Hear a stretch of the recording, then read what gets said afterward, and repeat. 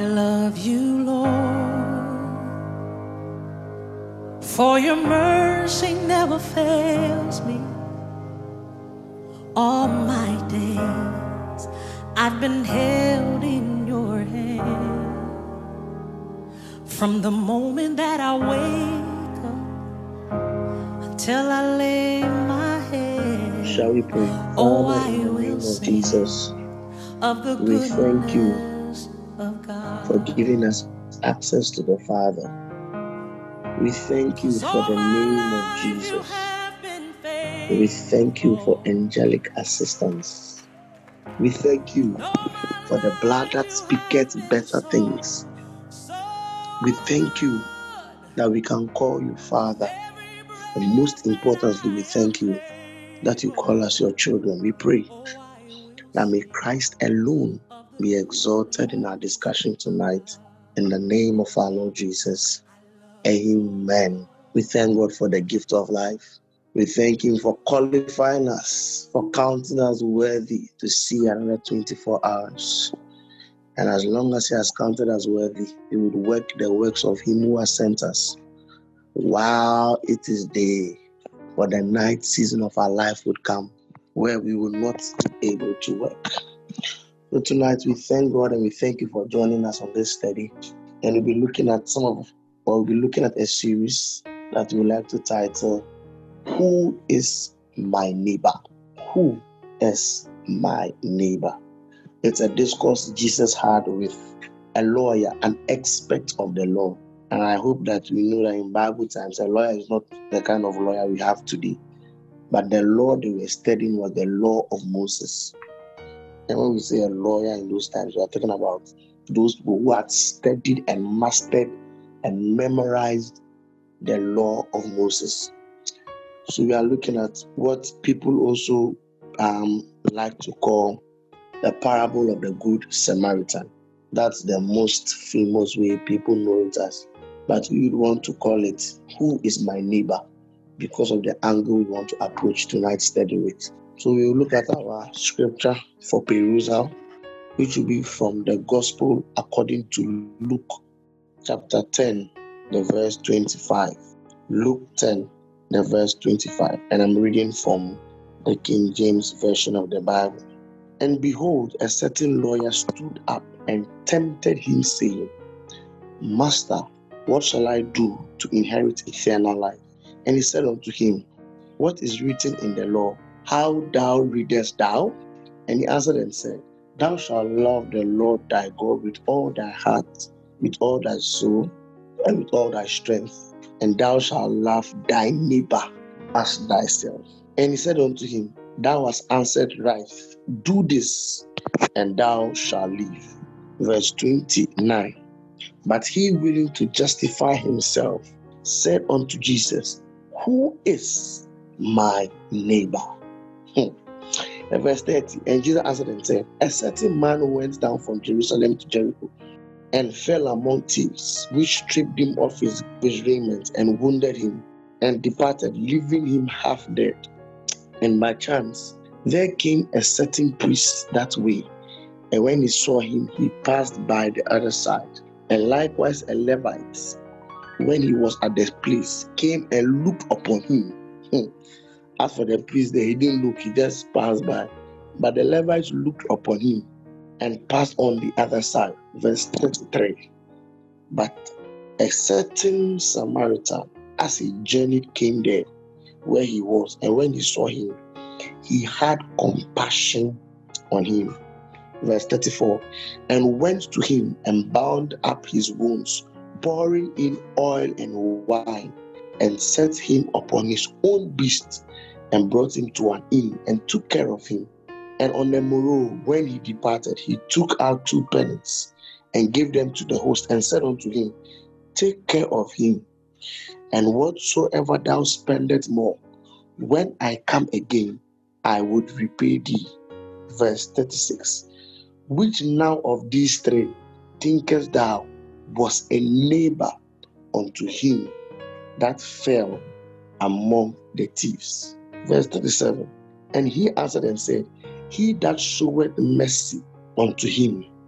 Then said Jesus unto him, Go and do likewise. What a nice story.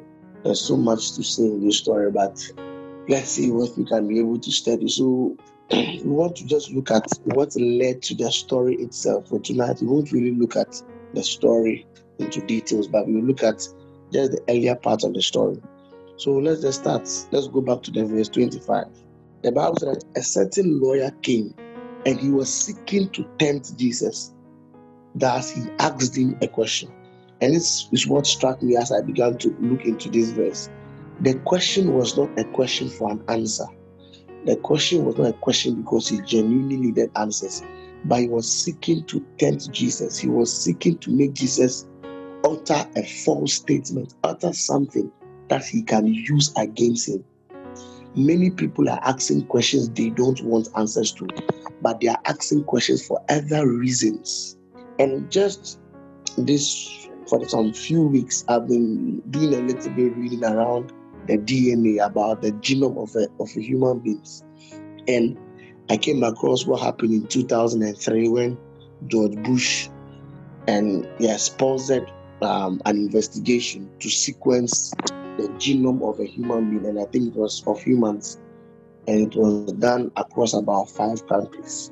And some of the findings that came out from them, and I just look at just some small evidence that this study or this research brought out, and I kept asking myself, what other evidence do these people need to believe in the existence of God? Because understanding the DNA sequence of human beings alone is more than enough. Not understanding, but just getting a peep into it is more than enough evidence that you ever need. Because if all these people know with all their intelligence, they know that just like the computer programming or a computer code made up of ones and zeros, so in similar fashion is the human gene, which codes for the behavior of human beings in the same fashion.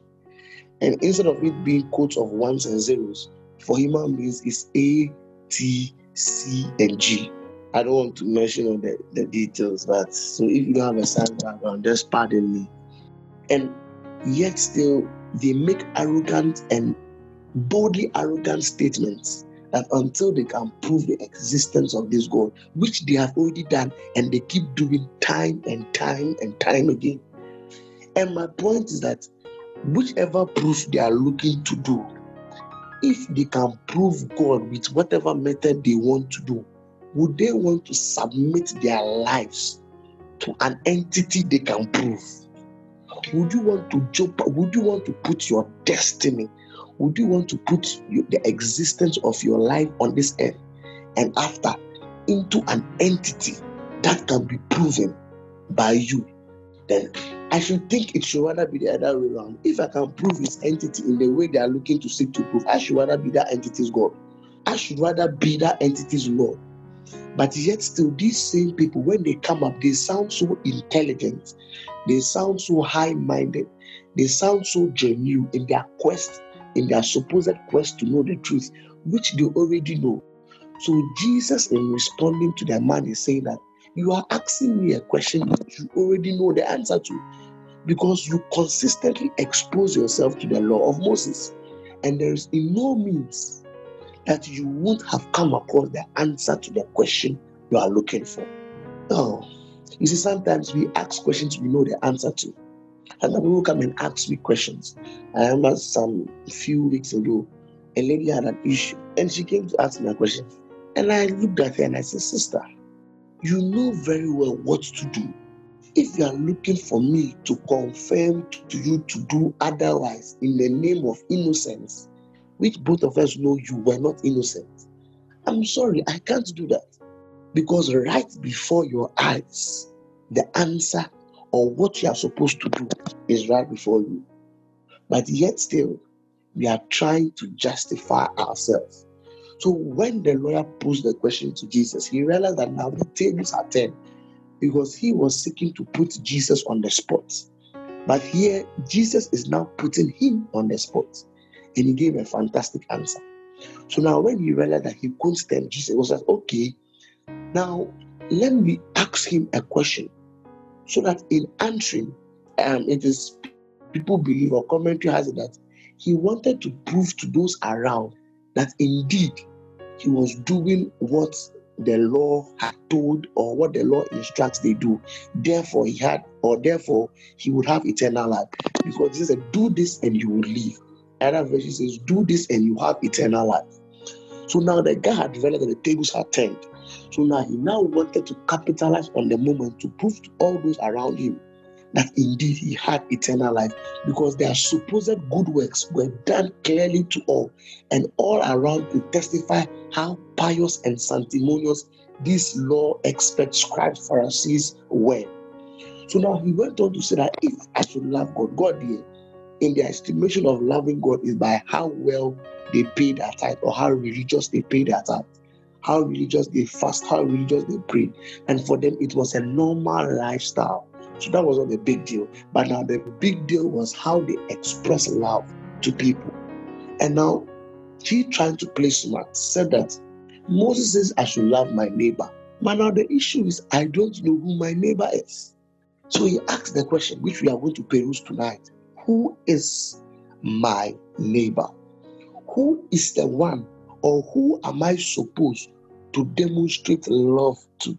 Who am I supposed to exert the love of God to? And that is the question we are going to look. And that's the question many of us are asking. Because many of the time, many people ask the question, who am I supposed to, in quote, let's say, pay my tithe or give my tithe to? Who am I supposed? We always ask that question. So many people, in their opinion, they think that they would rather give their tithe to, in quote, a person in need than to the church. People have that idea that the money I'll give to this, let me rather give it to that. So I realize that many people don't have a problem in demonstrating a particular act, but their issue is who will be the recipient of the act. I think I shared on this podcast some months ago about how I was in a company of senior colleague workers, and they were talking about, I think, a former and their former boss, how during the COVID season, he still made these people work. They were still going to work, and he denied them of salary. In fact, he told them to write a letter why he needed to pay them. Somebody who insisted that they still do the normal duties they were doing before COVID. And now when it was time of the month to pay, he's telling them that bring me a letter explaining to me why I should pay you. But this same person came on national TV. I'm talking about the real story in Ghana, not the Kwekwana story. In fact, his wife came on national TV and made donation to market women who at that time were not affected by COVID, because per what was going on in Ghana, if you are dealing in food, you were still allowed to go to work because we need the food to survive. So the market women were not restricted by COVID, and none of them lost their jobs because they were all self-employed people. But the wife came on national TV to make a donation to people who were not in need of their donation. And likewise, the husband, he came on TV to make hefty sum of donations just to get the appeals and the applauses of men. So then you realize that giving out money or making donations is not necessarily their problem, but the people who are recipients of the donation is what the issue is. And that was what the man wanted to prove, because obviously this man was giving alms. Obviously this man was, in quote, doing good. Obviously he was showing some sort of compassion to people. But the issue was the selectiveness by which he does that. And he's seeking to prove himself. He's seeking to let his other lawyers and other colleagues around him know how he is a papa, how he is a possessor of eternal life. Ask the question, who is my neighbor? Who is the one who qualifies to receive my act of love? Then Jesus told a story that there was a certain man. It's interesting how Jesus did not give the identity of this person, because you realize that with the exception of this man and the innkeeper, everybody else is identified one way or the other. In fact, the innkeeper himself was identified because he was an innkeeper. So you realize that every other play actor or every other actor in this story was identified one way or the other. The only identity we have for this person, it was that he was a man. And the Bible said that there was a certain man who took a route from Jerusalem to Jericho.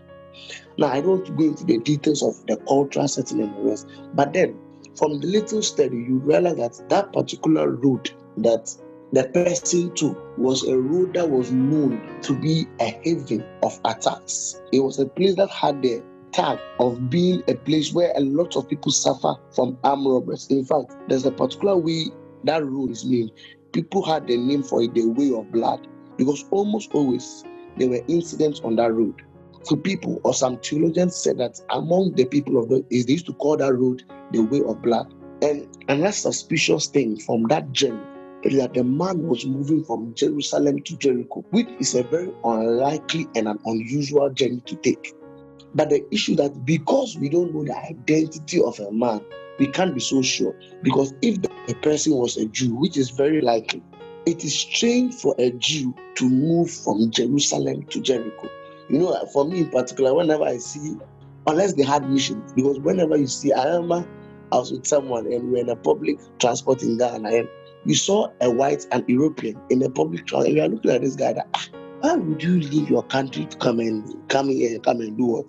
And you have come here to, not go and sit in some nice car and have somebody chauffeur you around. You are in a public transport, which we call truck. So whenever we see people like that, we always unconsciously or consciously ask the question, what are you doing here? How did you find yourself in this location? And it was in a similar way that this certain man, a man with an unknown identity, and that is very important because Jesus wants us to understand that the identity of the person doesn't matter. That is why for me in particular, I don't really get to an extent the debate of a guy marrying a lady he's older than in the name of respect. Because they are like, if for ladies, the woman is older than you, it makes respect or submission an issue. Then the other one comes about finances. I would want to earn more than my woman or than my wife. There's no problem to have that desire to earn more. But if your motive is so that she would respect you, then both of you are having issues. Because I would not want, that's me personally, I would not want to be with a woman who only respects me because I came to the world 3 years or 4 years or 5 years or whatever years before the person. Neither will I want to be with a woman who will only respect me because I make more money than her. And that's what many of us don't realize. The reason why many of us have that yearning is because subconsciously we want to dominate or be bossy over the woman. So whenever, in our opinion, the woman does not submit to us, then we want to play the financial card that, hey, in case you are not aware, I'm the one footing the bills. In case you are not aware, I am the one putting the roof over your head. How can this be love? So secretly, many of us want to manipulate our women or our wives or whichever term. In fact, it's only our wives. You can't use it. There's no any other term again. That is why people have that notion. And as I said earlier, I would run away from a woman who would only respect me because of my age. I would want a woman who is respectful. And being respectful is a nature. It does not depend on the recipient of your respect. So a respectful woman would respect someone she's older than, someone who is her mate, and someone who is older than her because that is her nature. A respectful woman would respect everybody regardless of stature. And it should be funny the way you see the way we the men do it. When we meet, I don't know whether it was a joke, a video or a writing, the way we men behave when we meet people in quote who are more financially stable than us or who are in place of authority. The same man who can be bossy and so domineering, when he meets maybe his boss or a leader, hey, yes, I'm master, yes, I'm master, hey, papa, oh, hey, senior man, all sorts of funny accolades. But I would want to be with a man who would only respect people because of their financial standing. And it's for this reason why Jesus ignored out the identity of the man, because that is not what is important. If you are a man of love, you are a man of love. You are not selective in your love. That is why the Bible says in John 3:16 that for God so loved the world. God did not love the Jews.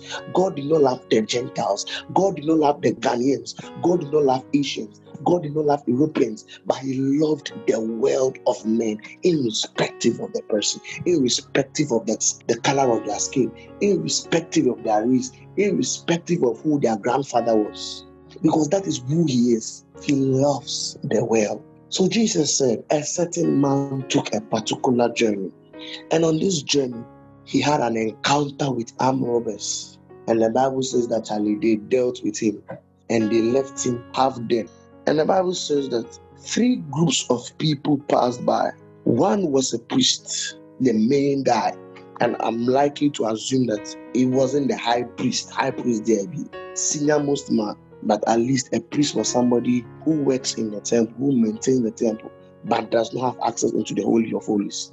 So a priest came by, and you see, for now, Jesus identifying the group of people who are passing by. And as for the priests, let's look at how the priest responded. That is in the verse 31. He said, and by chance, I love this, there came down a certain priest that passed that way. And when he saw him, he passed by on the other side. And verse 32, likewise a Levite. And when he saw him at the place, so the priest there, the senior man, he didn't even look at him. He just realized that somebody was lying there. For him, he didn't even take the effort to look at who it was. He just passed by. But the verse 32, and a Levite came to that same place. As for the Levite, he was a little bit compassionate. He looked upon him and passed by. So he wanted filler. As for the Levite, he wanted to know, is this my classmate? Is this somebody I know? When you look on him, actually, I don't know this person. I don't have any fella. I don't have any gossip to give to the town people that, hey, I saw my mate. I saw my senior in school. I saw my junior. When you realize that there was no relevant information from this person, he also passed by. And the Bible says that there a certain Samaritan came. And as for this Samaritan, we will look at what happened or what the Samaritan did to the certain man who has been wounded. But tonight's episode, we are not looking at the priests.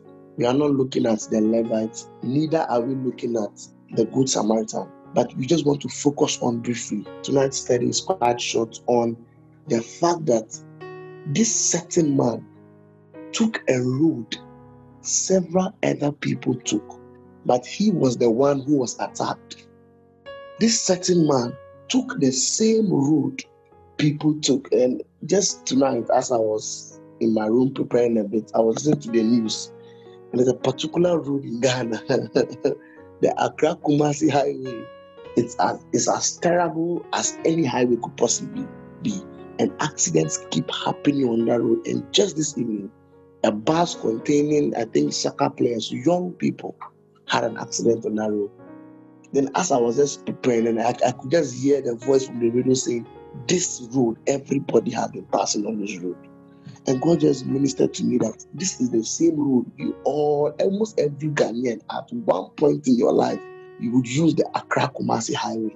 But it was just this certain man who was attacked by robbers.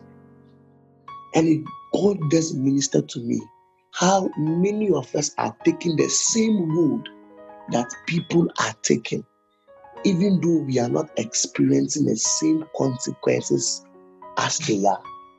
And because we lose sight of this, that is why we don't have compassion on people. Because when you come to the realization that you are taking a path, or you have once taken a path that people have suffered from, you will know that it is just by the grace of God that you do not experience the same things they experienced. Then you would realize that our lives are a product of the mercies and the goodness of God.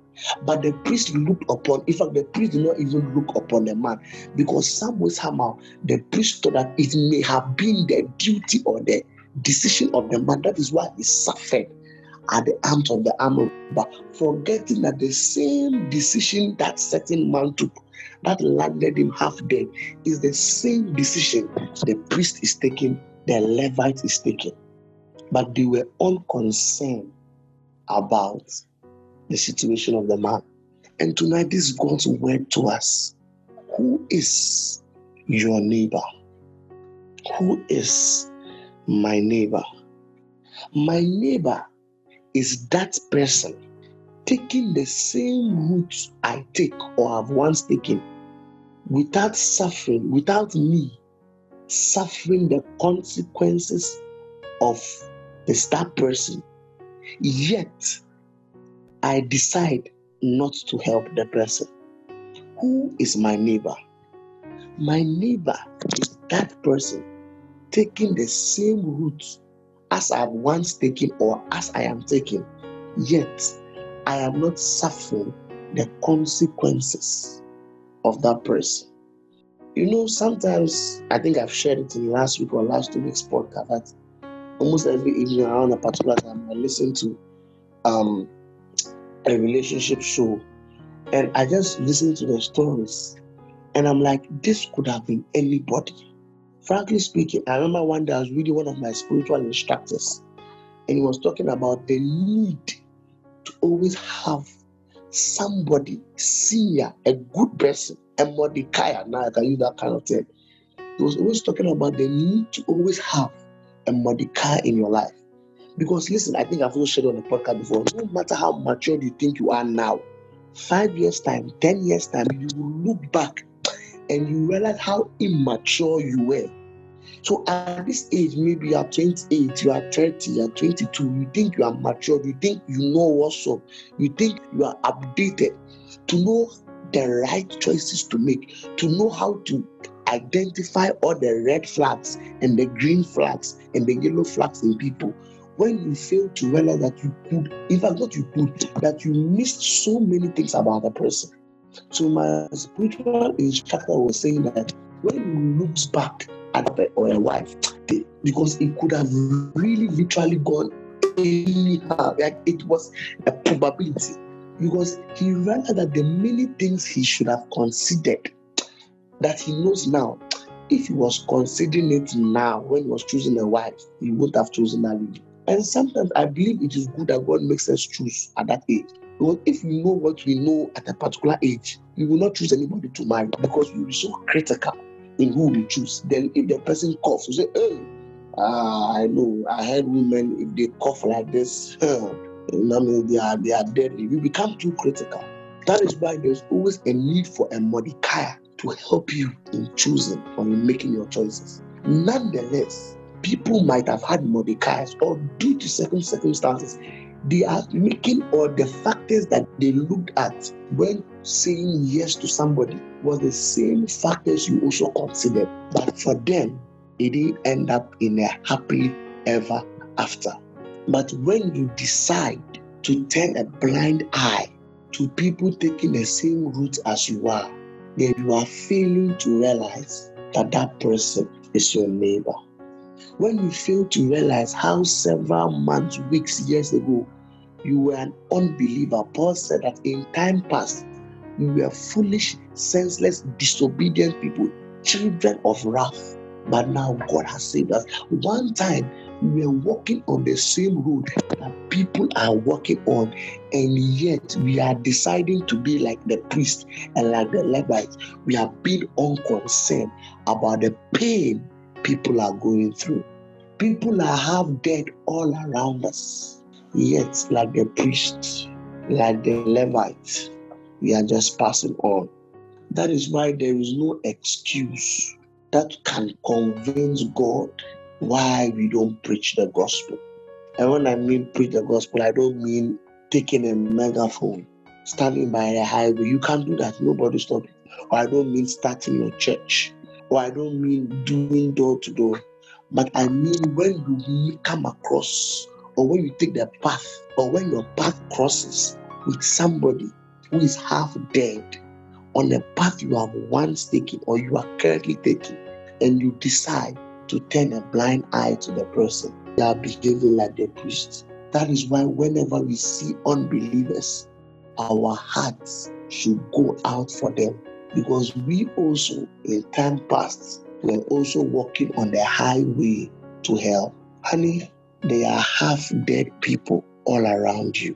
There are people in pain all around you. And sometimes you yourself, you know it, because sometimes you have been in a certain pain, even though you go to work or you go to school putting up a smile. But you know how you are battling with things internally, how you are battling in things behind closed doors. And there are people all around us who are half dead, and they are just looking for a good Samaritan. So my question to you tonight, or God's question to us tonight, is that who will you be? Are you a high priest or are you a priest? As for you, don't even realize what is going on. You don't even bother to look at who that person is. If the person is even your friend, in fact, you don't care, because that person could have really been a relative of the priest, but he does not bother. Or will you be a Levite? You are only stretching your neck to look, so that you can go back and say, hey, can you remember I'm our classmate? I saw her. Now, if you see her state, you see, I was saying it. These people, are you a Levite that is stretching out your neck? Maybe not only to gossip, maybe he was looking whether it was a relative. If it was a relative or a fellow Levite or a priest, he might have helped. So he was stretching. Hey, is it my family member? No, it's not my family member. I don't care. Is it my friend? Is it my loved one? No, not my loved one. I don't care. And he just looked on and he passed the other way. But a Samaritan. And next week we will look at why Jesus decided to use a Samaritan, a man who does not fully belong to any group, because it's like half cook or half caste. A half caste among the blacks, he is seen as a white man, and among the whites, he is seen as a black man. And that's where we want to leave it off for tonight, the start of God willing next week. But my question is, who is your neighbor? The hymn say that men die in darkness at our side, without a hope to cheer the toll. Speed thy work, cast sloth away. It is not thus that souls are won. Do not be unconcerned about your siblings who are walking from Jerusalem to Jericho.